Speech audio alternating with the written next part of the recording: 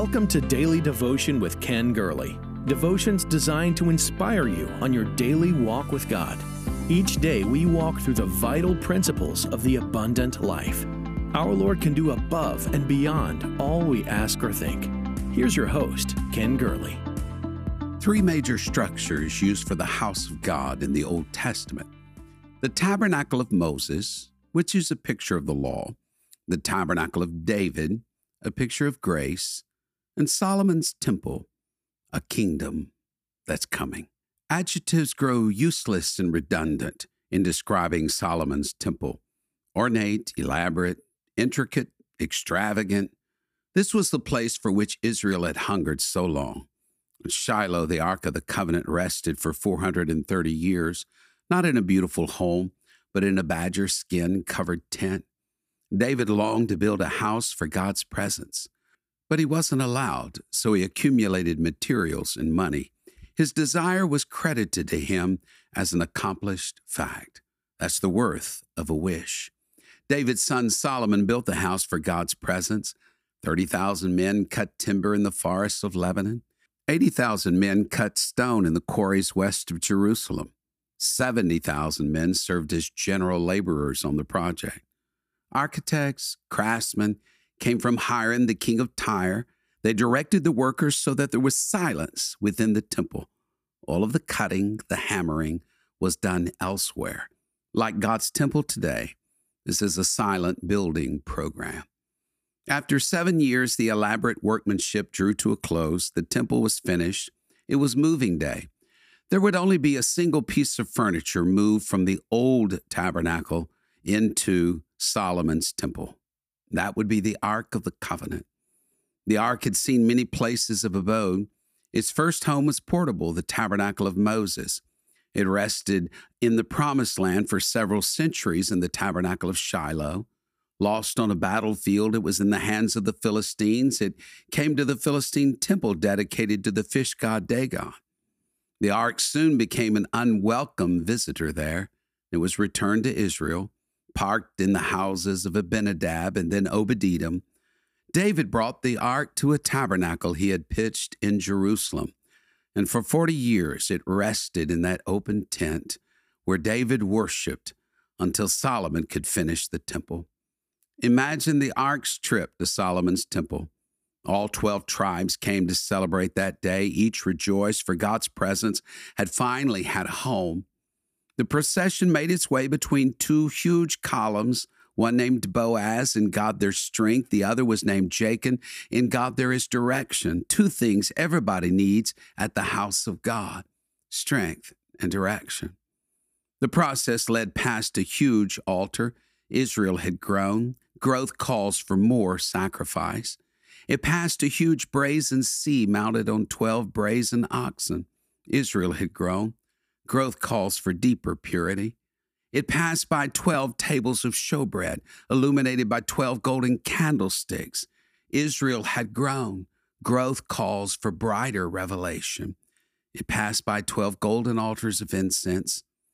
Growth calls for higher intercession. But only the ark was the same. There are some things that don't change. The Spirit, the truth, the blood will always remain the same. But notice that of the increase of his government there will be no end, that God's kingdom always is growing.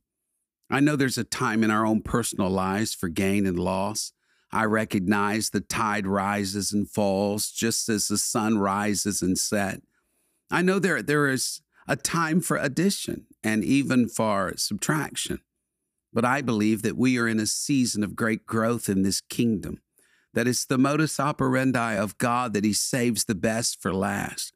That it's the divine motif revealed in his first miracle at Cana of Galilee, that he saves the best for last. That the latter will be greater than the former. When Ezekiel saw God's house, the higher one climbed, the larger each room became. When Ezekiel saw the river of God, the farther it flowed, the wider and deeper it grew. God has saved the best for last. It just seems that the closer we get to the end of it all, that God will begin to multiply his mercies. My name is Ken Gurley, and all this week on Daily Devotion, We're talking about the grace and mercies of God, and we note that as we draw close to the end of the age, the mercies of God become more expansive. The adjective used more of God than any other in Scripture is holy. God is holy, holy, holy. That's the threefold chant of the seraphim that fly around his throne. Another adjective used not quite so often is to describe God as merciful. Paul called him the Father of mercies. The psalmist and the apostle John combined to picture his presence as one that flows with mercy. 41 times in the Old Testament we're told to praise God for a simple reason, his enduring mercy. 26 times in the 136th Psalm, the psalmist urges us to praise God for his abiding mercy, for his mercy endures forever. 26 times we're reminded to praise God for his goodness. 26 times we're reminded that God is merciful because he is good. 26 times we're reminded that God is a giving God. And yes, 26 times we are reminded that any goodness God shows is his mercy being revealed. 26, one for each letter in the English alphabet. We're reminded that God is good from Alpha to Omega, beginning and end, from the A to the Z. Oh, I feel like worshiping this God of all mercy, to praise the Lord, for his mercy endures forever. God seems singularly discontent with leaving his mercy in the singular. He likes to get mercy into the plural. It's not just mercy, it's mercies. He's the Father of mercies, and he is rich in mercy, Ephesians 4:24. An infinite God with infinite goodness chooses to multiply his mercy. Nehemiah 9 and Isaiah 55, we read that God's mercies are called many, and he multiplies them to those in need. 1 Chronicles 21, his mercies are called great, and he magnifies his mercies to cover the need. In Isaiah 55, his mercies are called sure, and he expands those to secure those in need. In Psalm 119, we read that his mercies are called tender. His tender mercies strengthen those who are weak. His mercies are called unfailing, Habakkuk 3 and Lamentation 3. The fig tree, the vine, the flock may fail, but the Lord's mercies are unfailing. God has many great, sure, tender, and unfailing mercies at his disposal. He's rich in mercy. It's in the so-called second giving of the law, God introduced himself to Moses, the one who is merciful and gracious, long-suffering and abundant in goodness, keeping mercy for thousands. We read that in Exodus 34. Mercy for thousands, thousands of people, thousands of generations, thousands of needs and transgressions. There is mercy, multiplied mercies. God gives these seasons of multiplication where he just gets on this multiplying binge. In Acts 2, God added to the church daily. In Acts 12, God multiplies his church. I believe that the Lord is longing to multiply people in our midst. It's no accident. It's providence. It's not fate. It's not the luck of the draw. It's not chance, the roll of the dice. It's not in man's plan. This is in God's plan, that you and I are stepping into a new season. As we get into the last days, we know that it's God's way to bless the latter end more than the former end. We just have to step into that provision, step into that new season. No man, the Bible says, having drunk old wine will straightway desire the new. The old going out always fights the new coming in. You and I must decide, I want this new season in my life. I want to see the mercies, the multiplied mercies God has prepared for me. The Spirit of the Lord spoke to me a while back and said, God is getting you ready for what he has ready for you. That's what's happening in our day and in our age. God is increasing the capacity so that he can pour out his blessings. You remember the people of God were told to make the valley full of ditches. That may be the way some of us feel. We have worked and not seen the completion of what God is wanting to do. But you are the one who determines the depth and the width of his provision, how powerful his glory reveals itself, the anointing, what he does. You determine that by creating the capacity for a greater glory, a greater anointing, a greater blessing. I know the devil meant it to kill you. I know he meant to drive you out. I know he meant to convince you that everything was hopeless. I know it may have been hard, dry, and I know you have felt like everyone was just throwing dirt in your face, kicking sand in your eyes. But all of this was in preparation. God took you through that time of subtraction that he may bring you into a season of addition. He took you through that time of division where the multiplication can begin.